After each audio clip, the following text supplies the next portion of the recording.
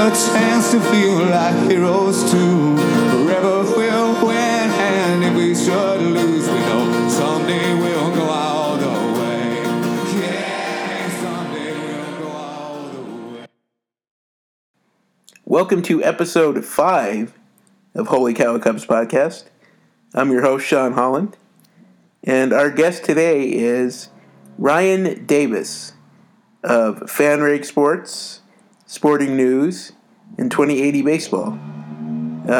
As you know, Ryan's a constant presence on Twitter at Ryan Q Davis, and we had a pretty good talk about the Jose Quintana trade, the Cubs' recent hot start to start the second half, Wilson Contreras and his improvement, and Jason Hayward, who seems to be actually hitting pretty well right now.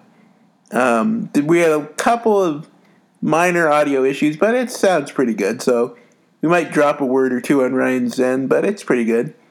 So, here is episode 5 of Holy Cow Cubs podcast. So, the Cubs came into the second half with pretty much on a very down note. Got crushed by the Pirates the last two games. And then we come into the second half and the Cubs sweep the Orioles. Now, the Orioles are not a very good pitching team, to say the least. But the Cubs did take advantage, so you got to feel good about this coming out of the break, right? Yeah. I mean, 3 games in a row, when was the last time they did that? So I want to say even just 2 games in a row, it had been, like almost a month since the Cubs had done that. So, this is exactly how you wanted to start it. You drop 9 runs in the first 2 games each, and then 8 runs in the third game out of the break and win all 3. That's the best case scenario. Yeah, it really is. And of course, today, Sunday, this is when we're recording it, Jose Quintana made his Cubs debut, and it went very, very well. And that's got to be a boost for the team. Yeah, I mean, we were kind of talking about this before we started, but depending on how you calculate game score, it was either his best game of his career or the second best or tied for the best, somewhere in that vicinity. So the fact that, he comes out with the Cubs in his first game in, a 5 or 6 year career, his first game with the Cubs, puts up one of the best performances of all time. That's setting the bar pretty high, and it's a good thing to see. The only thing you worry about is Cubs fans setting their expectations too high. Yeah, he's not going to do this every start, obviously, but you get a sense of what he's got. He's got very good fastball control and a very good curveball. I didn't see as much of the slider today, but the curveball was very good. One of the better curveballs in the league. This is something I've been saying for quite a while, really, is that Jose Quintana is one of the most underrated pitchers in the game. If you're just at like ERA, he's been right there with Chris Sale when they were with the Sox the last couple of years.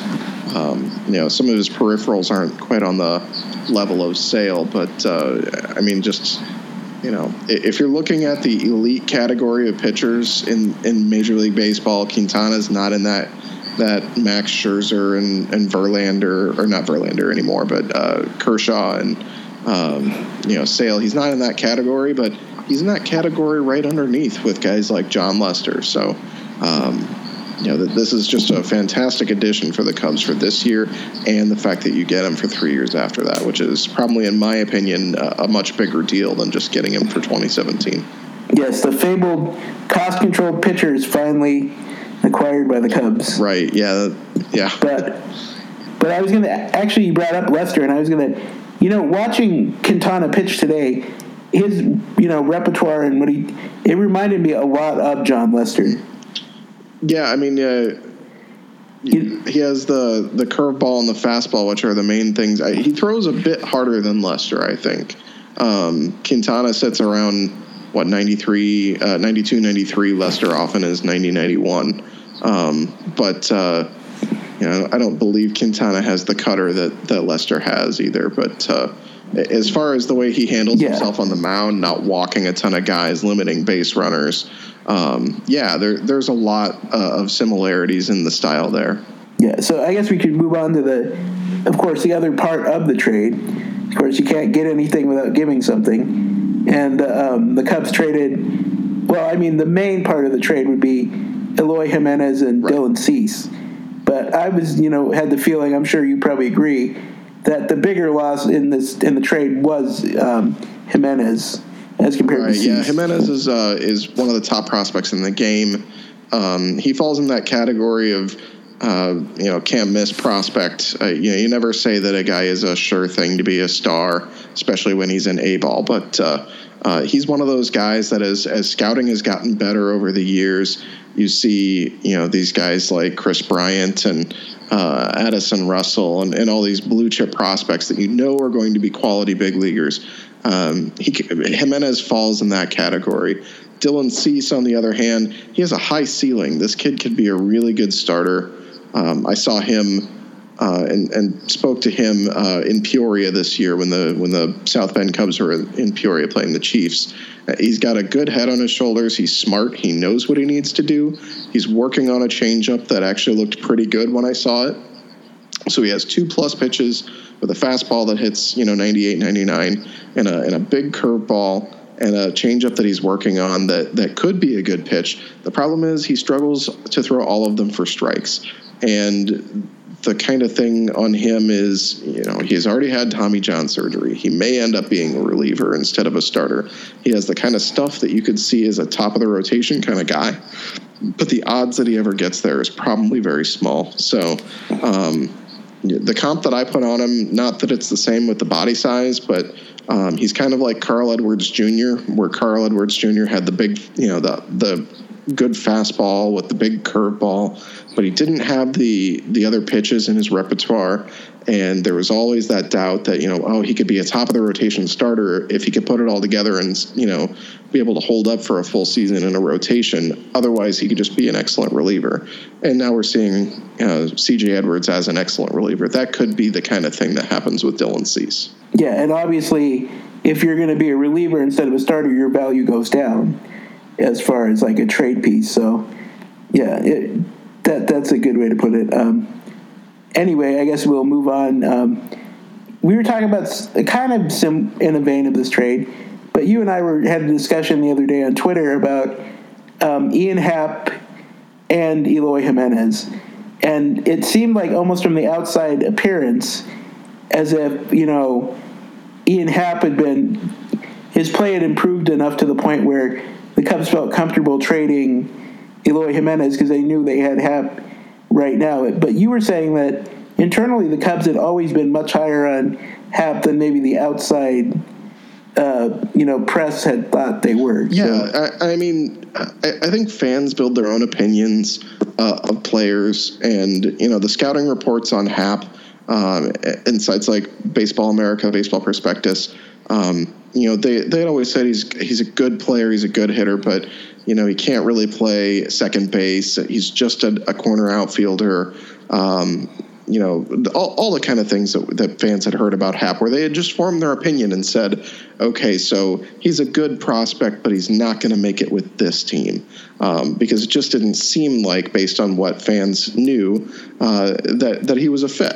I went to the Cubs convention in January, and I spoke to Jaron Madison and Matt Dorey with the Cubs organization, the directors of scouting and player development, and they had just glowing things to say about Ian Happ. And this is a kid who played 65 games at Double-A last year. He was okay there, but didn't give you any kind of indication that he was done at Double-A.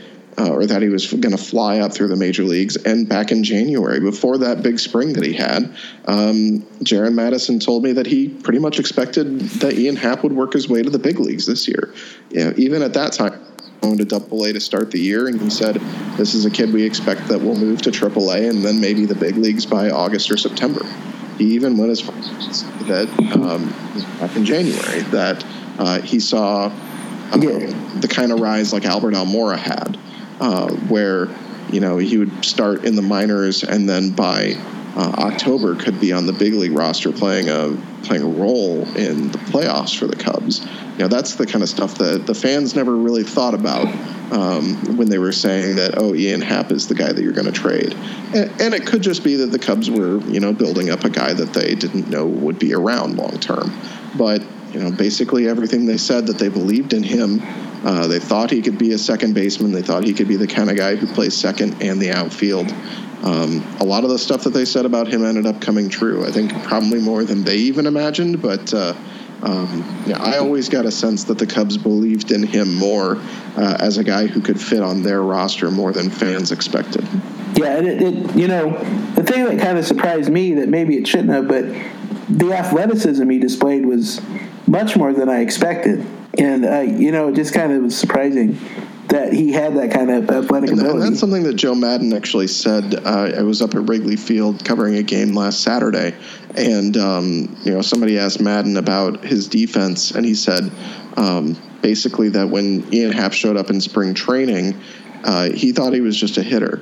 He didn't know that he could play defense as well as he can. He didn't know that he runs as well as he can. And he said it wasn't until maybe the second or third game that there was a catch that Happ made during spring training in the alley in the outfield. And it really opened Madden's eyes and made him realize what an athlete he actually is. So I think you're onto something there, that it's in the athleticism category. It's not just the fans who didn't realize what a good athlete Happ is. I think even the coaching staff was a bit surprised by that. Yeah, so now, with that in mind, do you think that did make Eloy Jimenez more expendable? That Happ had done so well in the major league level? I think that makes Eloy more expendable is the fact that he's not on the big league roster. The thing that you heard Jed Hoyer talk about was Jose Quintana meant more to the Cubs than he did to the White Sox, and Eloy Jimenez and Dylan Cease meant more to the White Sox than he does to the Cubs. So I think that's just their way of saying they're in a position now where they've been in win mode for, this is the third year, and prospects are great, and everybody loves to get into prospects, especially as fans, and we spent years doing it, just analyzing nothing but prospects with the Cubs. We're at a point where prospects are primarily for trading.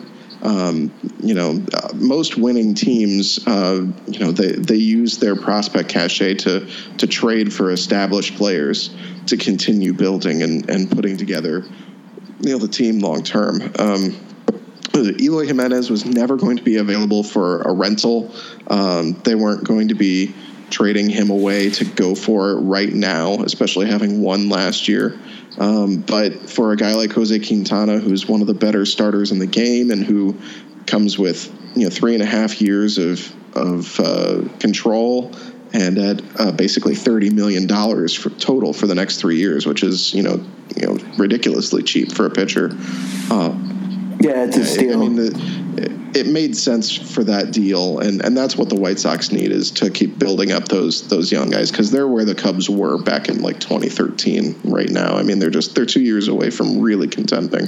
So I think that's what made Eloy Jimenez more expendable. The fact that I don't think the Cubs ever imagined that they were going to get to the point where Eloy makes it to the big league roster without having had to trade him.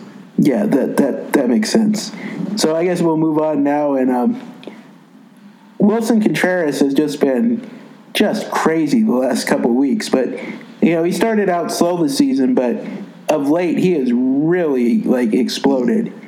And I'm just amazed at, I guess we kind of expected this, but it's still amazing how good he's done the past month. Right, yeah. I tweeted out maybe a day or two ago his stats since, I want to say, even May 9th. And they're really good. It was like a 290 batting average with a 350 something on base and 10 home runs. He's just been one of the best catchers in the game.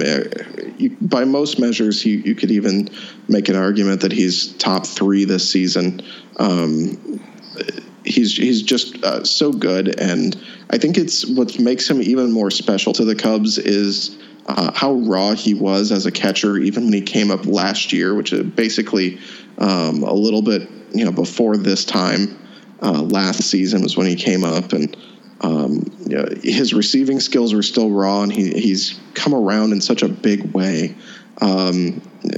and on top of it, he wasn't one of the more anticipated prospects for Cubs fans. When you look at that list, it's guys like Bryant and Soler and Schwarber and Addison Russell, Javier Baez. Those were the guys that were really anticipated when they came up. I think Wilson Contreras has been maybe the second or third best of that entire group, and he was really just kind of a bonus, it felt like. So I think there's a big love affair with Cubs fans going on with Wilson Contreras right now. Yeah, and obviously, full disclosure for me, I've always liked catchers a lot.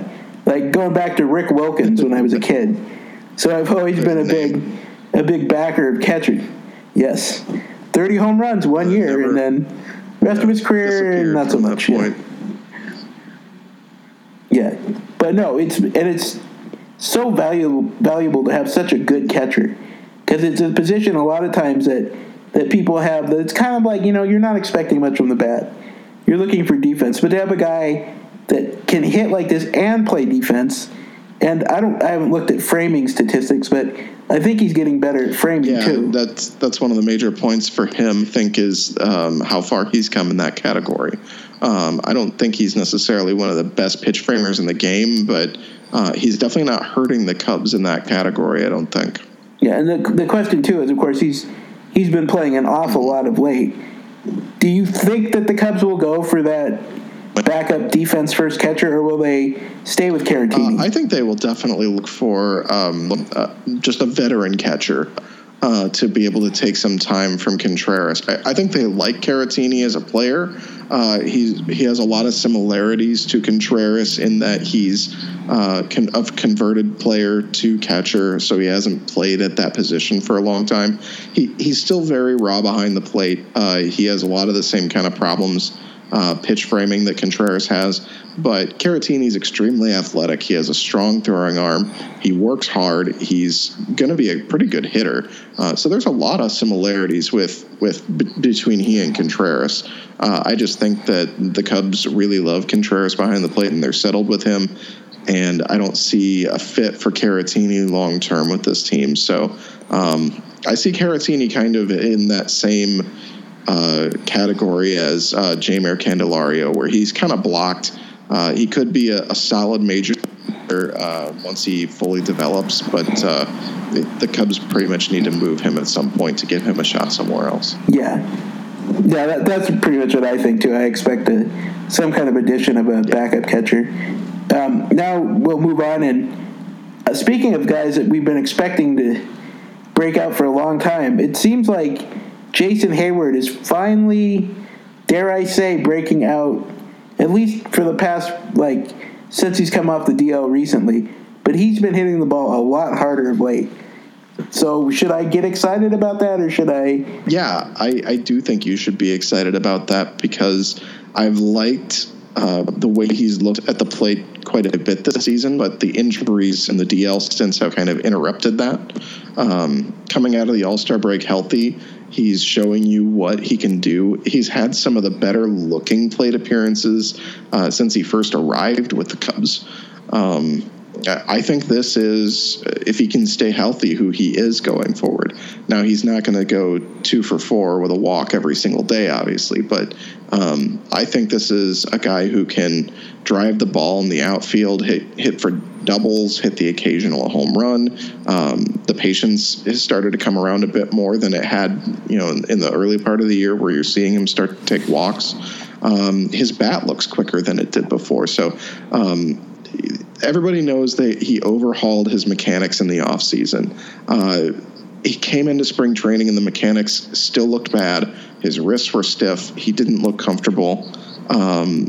So I think that it's just been a work in progress with him getting used to his new swing mechanics, and I think he is going to start taking off. I would bet that he is primed for a very good second half. Well, that would definitely help the Cubs down the stretch for sure. Right. So let's hope we see it. And it would make sense that it would take about 3 or 4 months for that swing to finally, become second nature to you too. It's not something that would I think right a lot away. of people just expected it. They wanted to make their judgments right away on it. And I was getting people tweeting me in spring training after games saying, what do you think of his new swing? Do you think it's going to do this? Do you think it's going to do that? And I pretty consistently told people I can't make a judgment on this probably until June. And that even got pushed back because he spent so much time on the DL. New swing mechanics, just they're not an automatic thing. It's not flip a switch and turn the page. It's a very difficult thing for a hitter to do. So I've been trying to preach patience with Jason Heyward all this year and wait to see how things start to look. But I don't see this as just kind of a fluky stretch where he ran into some, really bad pitching, which he did with the Baltimore Orioles. But his swing mechanics look good, and the swings that he's putting on the pitches look good. So, there's a lot of optimism for Heyward. All right. Now, this is normally a Cubs podcast, but I do want to take a side of what was going on with the Orioles pitching. Oh, my God. Yeah, they're bad, man. They're not good. This is, I was on The Score talking to Nick Shekowski, and I mentioned the Orioles now are, 5 or 6 games under 500. They're, 42 and 47 or 42 and 48, something like that. They started the season 22 and 10. So you can do the math on that. That's really bad. They're one of the worst teams in baseball. They're just their pitching is pretty terrible. Ubaldo Jimenez came into today's game with a 6.67 ERA. Probably went up because he gave up, I think, 4 runs in 3 innings. So, I don't know, man. The Orioles are just not a good team. Their pitching has been terrible. Chris Tillman was hurt to start the year. Kevin Gausman has been, having one of those bad years.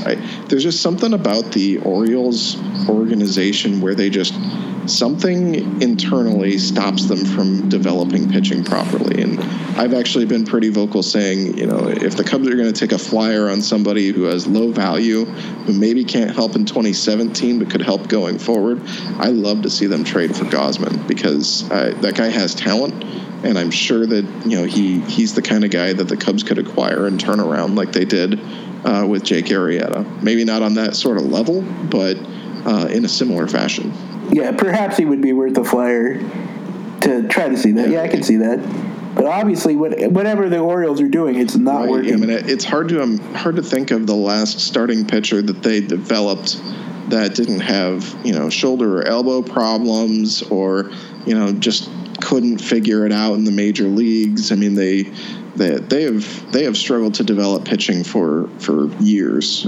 I can't even remember when the last 10 years that they developed him. I could just be forgetting somebody obvious, but it's been a struggle for them. Yeah, for sure. So I guess then we'll move on to one more Cubs question. So the Brewers lost today. The Cubs now are 4.5 back. But how do you see this division shaking out the rest of the year? Do you think the Brewers can keep it going? I do like the Brewers team. I think they're going to stay in contention. I don't know if they're necessarily a 90-win ball club right now, though. They do have some questions with their pitching. Chase Anderson, who was their best starter in the first half of the year, is out with, I think, an oblique strain, maybe. Something that's going to keep him out for maybe a month or a month and a half.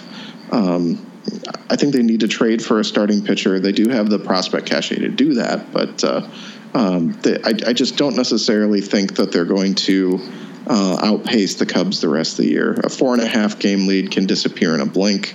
And the Brewers just had their hottest stretch of the season. So, I think the Cubs are still the team to beat in this division, which is crazy to say about a team that's almost 5 games back.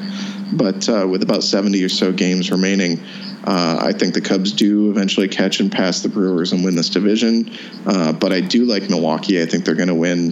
They're going to finish over 500. They're going to win somewhere between, maybe 83 and 85, 86, 87 games, somewhere in that area. Yeah, and another good thing for the Cubs is it looked like their only path to the playoffs was the Brewers, the Central, winning the Central. But the Rockies have also fallen on hard times. So the wild card door is open at least a little bit. Right, and it's not only the Rockies, too, but the Arizona Diamondbacks, who are, I think, a game ahead of the Rockies now, and maybe 2-8 or 3-7 in their last 10 games. So the two teams that everyone thought were running away with the wild card spots have come back down to earth a little bit.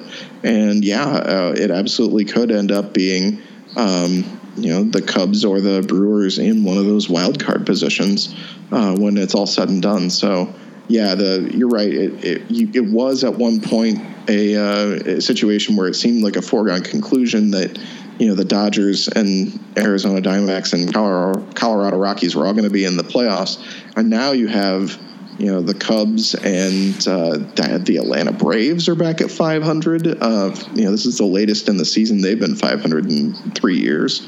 There's all kinds of teams in contention for the playoffs that weren't necessarily a month ago. Yeah, so it'll definitely be interesting down the stretch anyway.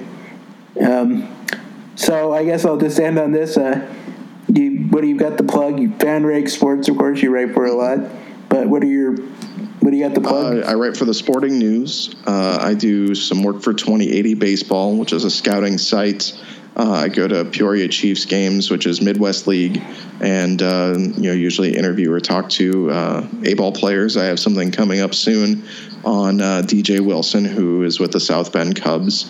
And had been injured for a while and just got healthy again. So keep your eyes out on that. I did kind of a semi-scouting report and looked at his season and his projection. And other than that, that's pretty much it. You can follow me on Twitter at Ryan Q. Davis. That's right. And then I am, of course, at STH85. And I think that's all I've got for you. So thanks for coming on the podcast. Yep, absolutely. No problem. Anytime. Yep. Thank you. Thanks for listening. We'll have a new episode next week.